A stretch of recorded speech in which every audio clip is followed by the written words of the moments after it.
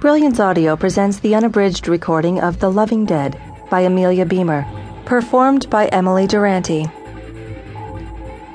Everyone was gray and speaking in monosyllabic tones. There was no class, no race. We've been beaten up. I mean, it's so much easier to forgive a zombie. Elena Hoffman, in the Chicago Tribune, May 4, 2009. Chapter 1. The sun had set by the time Kate left the belly dance class. Jamie, the instructor, had stayed late showing Kate a move called the sprinkler, where you swing your hips in a smooth figure eight, then 4 sharp ticks back to center. It looked like a lawn sprinkler when Jamie did it. Kate, watching herself in the mirror, thought that her attempts looked more like a dog with a hose. But after a few minutes, after all of the other girls had left, she got it. They walked out together from the converted warehouse. This part of Berkeley was mostly artist studios. "See you next week," Jamie called. She turned, away from the streetlight. "See ya," Kate called. "Thanks again." Despite her best intentions, she didn't attend every week.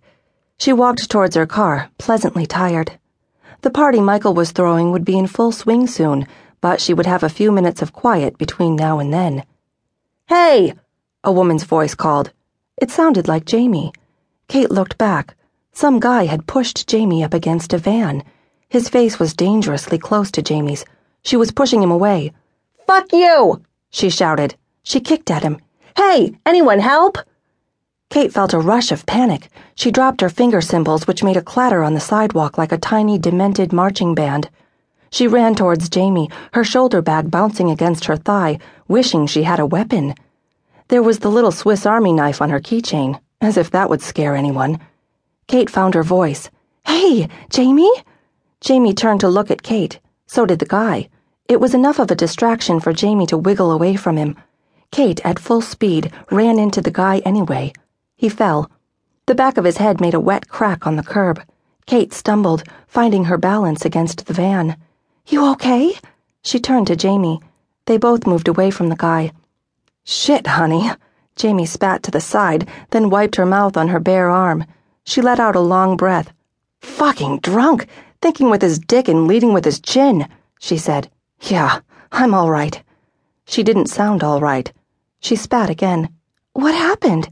Kate asked, brushing hair behind her ears. "I heard you call out. He attack you?" "Something like that," Jamie said. "You just don't expect that, not in Berkeley. Panhandling maybe, but not this. He just came up on me before I knew what was happening. I was looking in my purse for my keys, and before I even hardly see him, he's pushing me up against my van and trying to stick his tongue down my throat."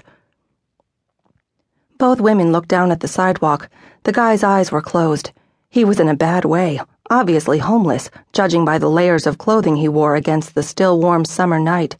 Never mind the smell. His hair looked dirty in the yellow light from the street lamp, and his face was smudged. A liquid seeped from near his groin. It bubbled on the sidewalk.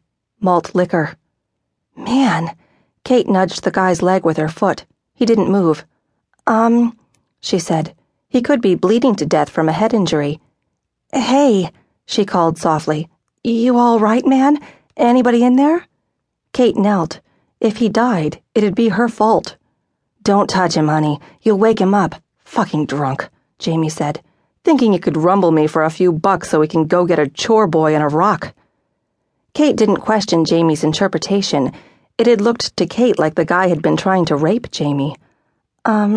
Kate said, "Don't you think we should call the cops or something? Report that he attacked you? Get him help?" She didn't like police any more than the next 20-something, but it felt wrong to just leave the guy. He didn't seem to be bleeding, though she couldn't tell in the low light, and she didn't want to touch him. She thought of spending all night trying to explain to the so-called peace officers what had happened, again and again, under migraine-inducing fluorescent lights. Who would she call to bail her out if they put her in jail? Michael would be drunk already. Jamie gave Kate a look. She'd thought the same things about cops and trouble. The guy stirred, letting out a low moan. So he wasn't dead. That was a relief. Kate backed away from him. She glanced around. The street was dead. No one had seen what they'd done.